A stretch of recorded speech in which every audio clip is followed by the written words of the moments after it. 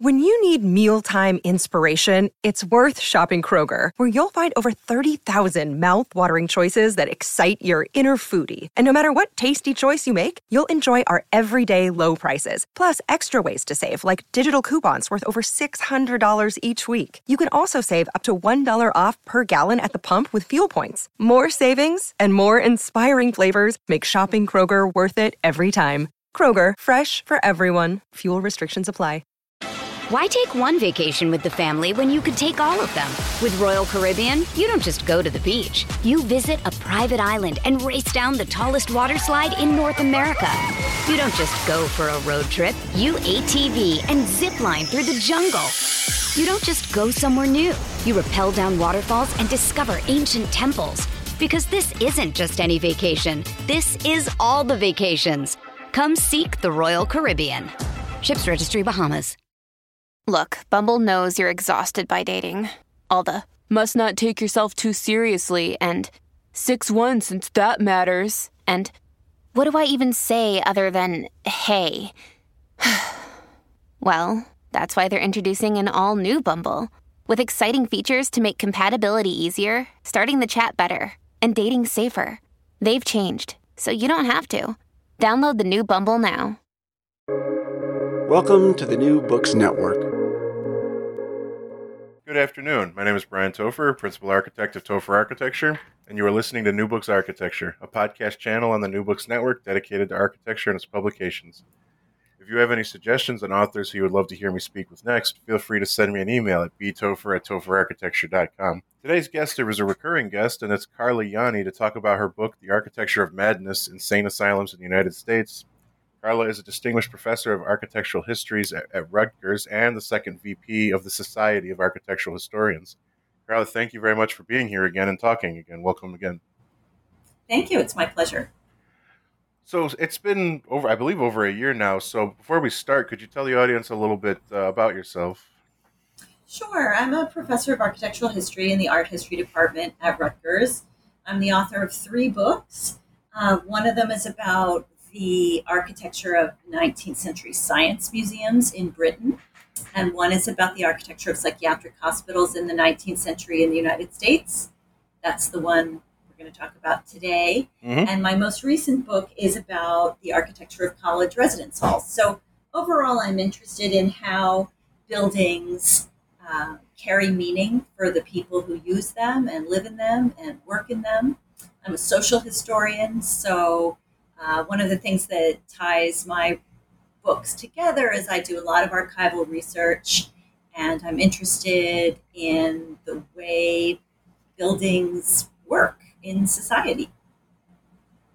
Absolutely. And of course, I'm actually going to reference our last book we spoke about, which was the college one, a few times. So an interesting statistic that's right in the beginning of the book, and something that I personally wasn't aware of, and that is, before 1900, there was over 300 asylum buildings built, which, of course, they're all expensive, they're all big. And so to me, that's very startling because that's not nearly the case nowadays. And so, of course, the book is very... I'm sorry, go ahead. It is startling, and it really makes you think about the fact that in the 19th century in the United States, doctors benefited from building these large public structures. There's one author, Nancy Toms, who says the asylum was the psychiatrist's greatest asset. In other words, it was prestigious for doctors to build these large hospitals. And running a large psychiatric hospital was what psychiatrists did in the 19th century. And states were willing to build these large, elaborate structures with complicated plans. And some of them housed as many as 800 patients right from the get-go. And they did that because they honestly believed that the architecture was part of the cure, and that living in a purpose-built psychiatric hospital would encourage people with disordered minds to become orderly. So if there's that much faith that the building is working as a means of therapy, then people would build more and more of them. And it's an interesting thought. And again, with my own bias as a practicing architect, it's interesting to hear that at one time, architecture was considered vital to a cure. I personally don't think I've never heard of architecture ever being that important again in history, at least in the mind of the public. Well, I in the book I place it in the context of what I call, and other writers have called, environmental determinism. The idea that the environment shapes behavior. And you can find that in 19th century urban reformers, or the building of Central Park, or certainly K through 12 schools, or any kind of argument that if you build a beautiful park, the impoverished people living in the city will have a chance to get out of their crowded apartments and go into the park, commune with nature, get out of their crowded, dank streets, maybe look up and see the sky, and that environment would be therapeutic. So the case of the 19th century psychiatric hospital is an extreme version of that same kind of argument, where the environment, including architecture, would not only shape behavior but actually cure a disease. And so, you had mentioned that it was these buildings were seen as the greatest asset. And so, again, I won't quiz on too many statistics, but another one I found very interesting was the fact that during this time, I think it's something like 70 to 90% of insanity cases were seen as curable conditions, not mental illnesses, if I'm understanding correctly. Yes, that's correct. So at various points during the 19th century, the doctors, and interestingly, they were called asylum doctors. So the name of the building type is built into their job title. The asylum doctors, who formed a professional society, and they had a journal where they published their ideas. We know a lot about what they thought and what they believed about what they were doing. And they argued that if mental illness was caught early enough and treated in a specially designed building, it was curable at rates of 70, 80, 90%. There was even one doctor who claimed 100% cure rate. Now, quickly, it became clear that that wasn't true. But that was what they claimed during the heyday of these large congregate hospitals. And by congregate, I just mean, lots of people under one roof. Right. And I'd like to circle back to the idea of congregate versus segregate hospital. But you kind of, and this will be a bit of a leading question. You just mentioned, reading things based on what they felt in their opinion. And so I think you had mentioned something like this in your last book, but when you're searching through archives and unable to interview living participants, my understanding is you run into a bit of a challenge, and that is every doctor, administrator, and builder kind of had a very strong, optimistic outlook, and possibly was a little bit misleading onto how these were actually being run and how effective they were. Yeah, that's exactly right. It's a truism about history that it's easiest to find the documents from the people in power, right? So the doctors, they wrote articles and they left notebooks and they gave public talks and they met annually in their notes from their meetings. So we know what they claimed they were doing. And we know less about the architect's intentions, although these are such enormous buildings that they tended to be covered in the architectural press.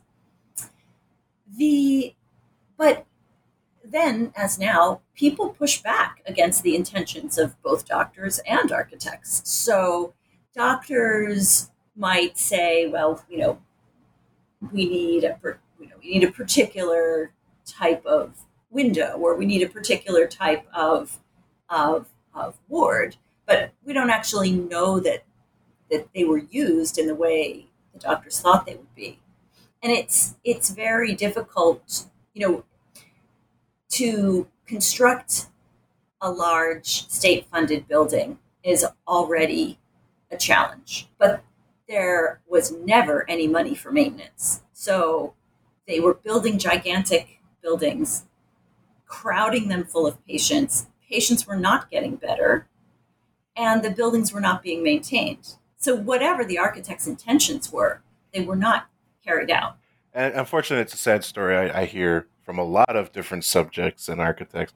And it's funny you mentioned maintenance. I personally grew up near Buffalo, and so there's a lot of really good case studies in here. But the one that I am the most familiar with, and I think you make a case that most people are familiar with, is the Buffalo Insane Asylum, mainly because of its famous architect. Olmsted was the landscape designer. Richardson did the building itself. And yet, despite it being so cutting edge, expensive, and grandiose, and during my lifetime and childhood, it was a derelict building that nobody knew what they could do with. Yeah, me too. That's exactly my relationship to the Buffalo State Hospital, because I grew up in Rochester and I wrote my undergraduate honors thesis on the Buffalo State Hospital for the Insane. So I've been thinking about it for a long time. And exactly, it was this behemoth, empty. It wasn't at all clear what would happen to it. So it's nice that I've been able to see it, at least part of it, saved and part of it turned into a hotel, and that's been a pleasure. And I've known a lot of the people who work very hard to make that come to pass. But it's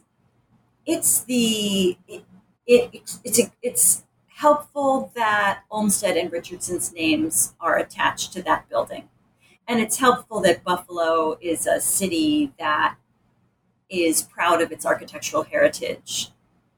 That's not the case for a lot of other buildings. Yes. Many of them were in small towns to begin with, and that makes it even harder. Yeah, and of course, that was where I was going to go with next. You mentioned it towards the end of the book.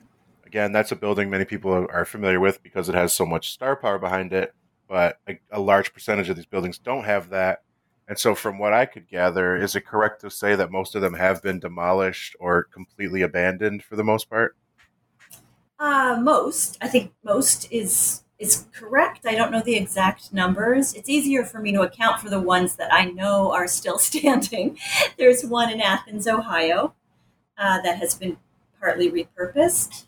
There's the one in that's called the Trans-Allegheny Psychiatric Hospital in West Virginia that is now a paranormal ghost tourist attraction. That makes me pretty uncomfortable since I think it has the danger of making light of the real suffering that took place in these buildings. On the other hand, that building's still standing, and the one in New Jersey, close to me, in Morristown, was demolished just a few years ago. And I would agree with you. And so I don't have a better segue. Earlier you had mentioned Congregate, and I do think it's worth really quickly for the listeners, because again, there's a lot of great case studies, but there's a bit of kind of a separation of those two building types and what was popular at the time. So if you could briefly elaborate on for us, congregate housing versus segregate housing. Sure. So when the leading asylum doctors, and the most famous one is Thomas Story Kirkbride. In fact, sometimes the larger of these buildings, the ones that have a plan that looks like a row of birds in flight, Kirkbride's the name that's associated with those. Sometimes they're actually just called Kirkbride Plan Asylums or just Kirkbrides. He argued for a hospital with 250 beds that would be surrounded by a picturesque landscape garden. Every patient would have a view out the window to a beautiful garden. The men would be on one side of the central pavilion and women would be on the other side of the central pavilion. The asylum superintendent and his family would live in the central pavilion, and there would also be a chapel in the central pavilion. And that was the kind of standard Kirkbride Plan hospital, which would have placed 250 people under one roof. And that was the pattern that was followed, except for an outlier in 19th century psychiatry named John Galt, who worked at the Eastern State Lunatic Asylum in Virginia. And Galt had visited a town in Belgium called Hale. And in this town, the townspeople took care of mentally ill people who came there since the Middle Ages because a miracle had occurred there where an insane person had been set to rights in a miraculous event. And people thought if they went to this town, they could have the same kind of conversion experience.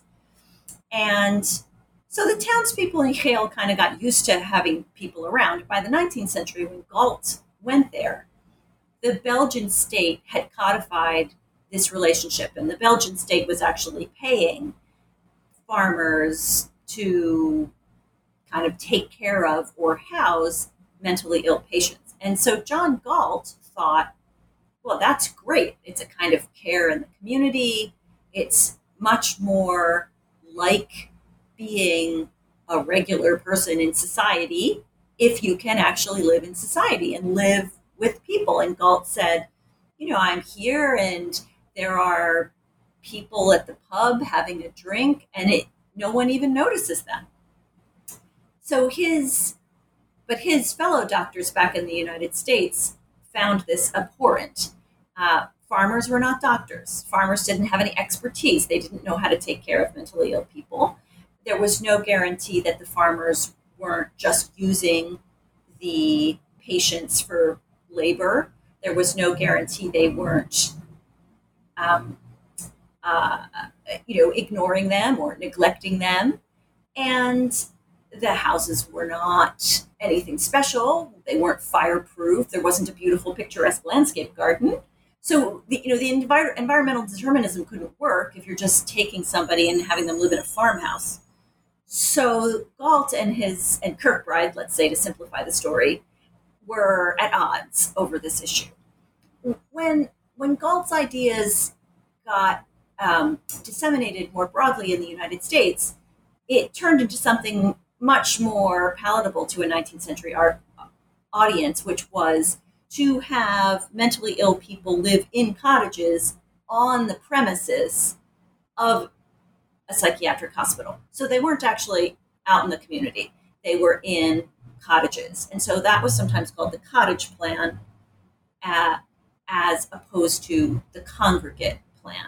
And then there were a lot of state hospitals that had one of each. They might have one linear plan or Kirkbride plan hospital for the most violent or difficult patients. And then what they would have called in the 19th century docile patients would be in the cottages. Why take one vacation with the family when you could take all of them? With Royal Caribbean, you don't just go to the beach. You visit a private island and race down the tallest water slide in North America. You don't just go for a road trip. You ATV and zip line through the jungle. You don't just go somewhere new. You rappel down waterfalls and discover ancient temples. Because this isn't just any vacation. This is all the vacations. Come seek the Royal Caribbean. Ships Registry, Bahamas. Many of us have those stubborn pounds that seem impossible to lose, no matter how good we eat or how hard we work out. My solution is PlushCare. PlushCare is a leading telehealth provider with doctors who are there for you day and night to partner with you in your weight loss journey. They can prescribe FDA-approved weight loss medications like Wegovy and Zepbound for those who qualify. Plus, they accept most insurance plans. To get started, visit plushcare.com/weightloss. That's plushcare.com/weightloss. Great. And of course, for those who are listening that can't see the book at the moment, there's a lot of great diagrams and plans to kind of talk about the different typologies. And so one thing while I was looking through, and I did not want to spend a lot of time in this interview talking about the other book we talked about. However, the first thing that struck me is you had mentioned sometimes the architect's vision wasn't carried through. But there's a couple things that were very clear, and that is the idea of social control, surveillance, and separating genders. And so, of course, this comes right back to the last time we spoke, and that these are very similar to college dormitories, at least from my opinion. Yeah, exactly right. The idea to write a book on college dormitories came out of my research on psychiatric hospitals. And you can insert whatever jokes you want there about students and madmen and whatever else. But yeah, no, anytime you have a large communal building, you have issues of fireproofing, separating the genders, surveillance, preventing the spread of disease, ventilation, And all of those issues, obviously, preventing the spread of disease seems more relevant now than perhaps yes. it did 2 years ago. All of those things link college dorms and psychiatric hospitals. And some of the same architects in the 19th century built college dorms and also built psychiatric hospitals. And in the history of women's colleges, they even use the terminology cottage plan. So when I was writing my book on the asylums, many people referred me to a book by Helen Horowitz called Alma Mater, which is about design and experience in women's colleges. And Professor Horowitz talks about the way that the cottage plan was suited to women's colleges, because although these were women who were getting a bachelor's degree, they were enrolled in higher education, the expectation was still that they would become wives and mothers. And therefore, they shouldn't be living in a giant congregate building with a bunch of other women, because that was unnatural. They should be, in scare quotes or in the language of the day, it was unnatural. And that they should be living in cottages, because cottages are more like houses, more domestic. Absolutely. And so where I wanted to go with that next was, I think something that's very interesting that I actually wanted to get your opinion on for asylums, because I'm not very familiar with a lot of asylums. The idea, and I think you have a good case study on the Panopticon building, the idea that there was a central element that someone could watch all the cells, but even if that person wasn't there, there was the idea of self-policing, as an inmate might think there's someone in there watching them. And so I'm more familiar with college campuses. I can state that a lot of students don't self-police themselves, but I guess the question I have is, was there success with this with asylums? No. The answer is no. So, Okay. So the concept behind the Panopticon, and I think many of your listeners are probably more familiar with the Panopticon from reading Foucault or from hearing the term used whenever anyone wants to talk about the surveillance state or the police state. They'll say, oh, it's a Panopticon. And the idea of that is that the prisoner internalizes the system of control, because the prisoner believes he's being watched, whether he is or not. The original inventor of the Panopticon was Jeremy Bentham, the utilitarian philosopher. And Bentham actually said that it doesn't matter whether there's a person in the guard tower. You could put a mannequin in the guard tower, and the prisoner doesn't know. So the prisoner doesn't know if he's being watched, and therefore he polices himself, as you just said. That wasn't even true in other 19th century prisons. In radial plan prisons, the guards couldn't actually see into the cell. Like, for example, at Eastern State Penitentiary in Philadelphia, they could see if you escaped from your cell and were standing in one of those long corridors, but they couldn't actually see you. They could see you if you went into your exercise yard, but the prisoners in Eastern State were only in their exercise yards 1 hour a day, half an hour in the morning and half an hour in the afternoon. So it's a different mechanism of surveillance. And then the next level mechanism of surveillance is the psychiatric hospital, where surveillance is definitely a serious matter. And the patients who were considered most dangerous were, if the hospital could afford to build one, kept in what they called refractory wards. And a refractory ward had a single loaded corridor. So that means a corridor and rooms on one side. A double loaded corridor would be a corridor and rooms on two sides. So the single loaded corridor meant that the attendant or the nurse could walk down the hallway and never have to turn her back or his back on any of the patients. So the single loaded corridor was considered safer and better for more dangerous patients. But they were expensive, so there are not that many of them. Even in a double-loaded corridor, though, there were supposed to be attendants around these patients all the time. The patients did not spend all day in their bedrooms. In fact, they weren't allowed in their bedrooms for most of the day. They spent most of the day in the day room, up and down the corridor, maybe going to special events if there was a concert or something like that, going to church on a Sunday. Most of their lives were lived on a single floor of this giant building with attendants, and they went for daily walks in the grounds. Those walks in the grounds, they would have had attendants with them as well. Oh, so then the next level would be the college dormitory, and that's even less. For men, there's less surveillance than a psychiatric hospital, but for women, there's more surveillance. So I wrote in my book on residence halls about the way that women's dormitories tended to have a single entrance, a desk right near the entrance, somebody who could keep an eye on the door, and then they tend to be corridors upstairs. Right. Thank you for that. And so, of course, just like last time, there's so much more that we just won't be able to get to unless you want to talk to me all weekend. But what I wanted to talk about is kind of the closing of the book, and of course, I'm going to be paraphrasing here. But unless I misunderstand, you bring up a very good point, and that is what's very interesting about this subject matter in particular is most of the maladies of the 1900s have been made trivial. You mentioned scurvy. Nobody has scurvy anymore. All the different medical items have been dealt with, whereas this is not the case with mental illness. It hasn't gone away, and in fact, I don't have the numbers, but I think it could be argued that it's just as severe or even worse nowadays, specifically with some recent events. But I think that's an interesting point made, and of course, the number of asylums has not been increased like it was in the 1900s. I think it's been drastically decreased. And I guess I want to make sure I'm not misunderstanding anything there. No, that's all correct.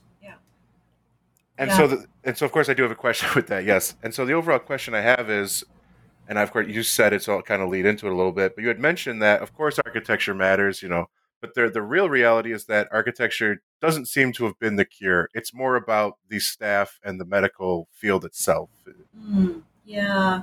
Well, it's hard to compare the care of mentally ill people before psychotropic drugs to the care of people after psychotropic drugs.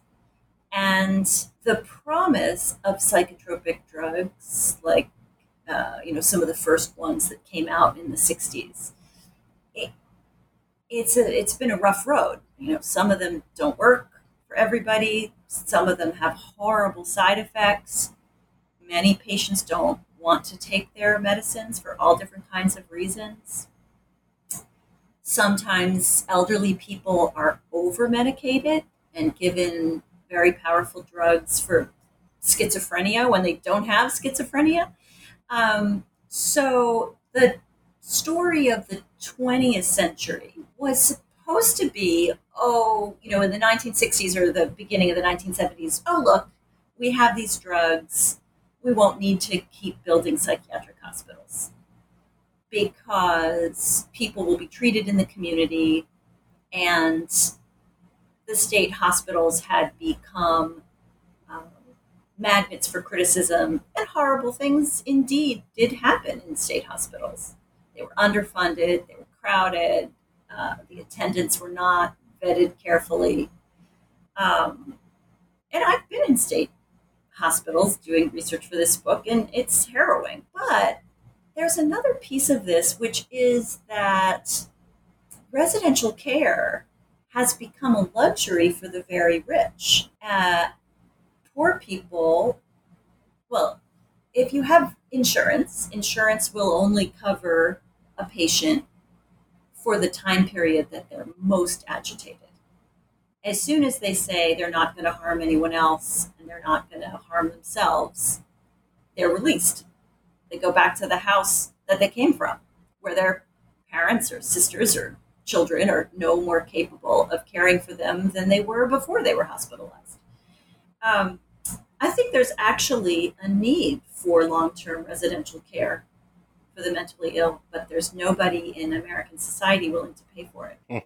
I think that's a very good point. Unfortunately, I wouldn't know how to even begin to address that, but...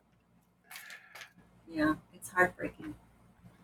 And so, and now again, of course, I did not mean to end us on such a downer a little bit. So a question I do have, though, is, of course, you've already talked, not only did I talk to you about your book on college buildings, but between this and the third building you had mentioned, you clearly have an interest in building typology. And so I guess the question I often ask, what project have you been working on since the books came out? I think I asked you that last time. So the question I have is, are there any more building type studies coming in the future? Well, no, because I decided I couldn't write another building type study. Is that right? Okay. Much as it's kind of the way my mind works, and I really do like building type studies because I like looking at architects trying to solve similar problems in different contexts and in different time periods and with different clients and with different amounts of money. And I really like to look at architecture not from the point of view of the individual genius, but from the point of view of a sort of slice across society. So for my next book, I'm doing something which is very different for me, which is I'm looking at an understudied architecture firm, Rapp and Hendrickson. Also, there was also Rapp and Bolger. They were based in Colorado and New Mexico, and they were some of the earliest inventors of the so-called Santa Fe style. But they also built in every other 19th century style, Gothic Revival, Romanesque Revival, little sort of shingle-style houses and little classical libraries. But they lasted long enough to see their own early work kind of wiped out by the Santa Fe style. So I'm interested in the kind of arc of that, that architecture firm.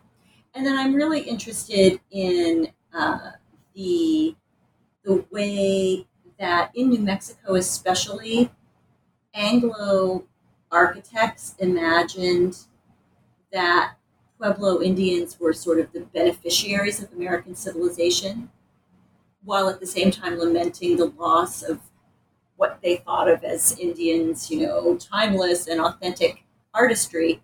And there's so much written about Pueblo craft and Pueblo painting, but there's very little written about Pueblo architecture. So Anglos had this kind of almost caricatured understanding of the Pueblo architecture they were copying, and I want to figure out what the role of indigenous knowledge was in transferring that knowledge to archaeologists, and then from the archaeologists to the architects. So that's what I'm working on now, but I'm just at the beginning of that.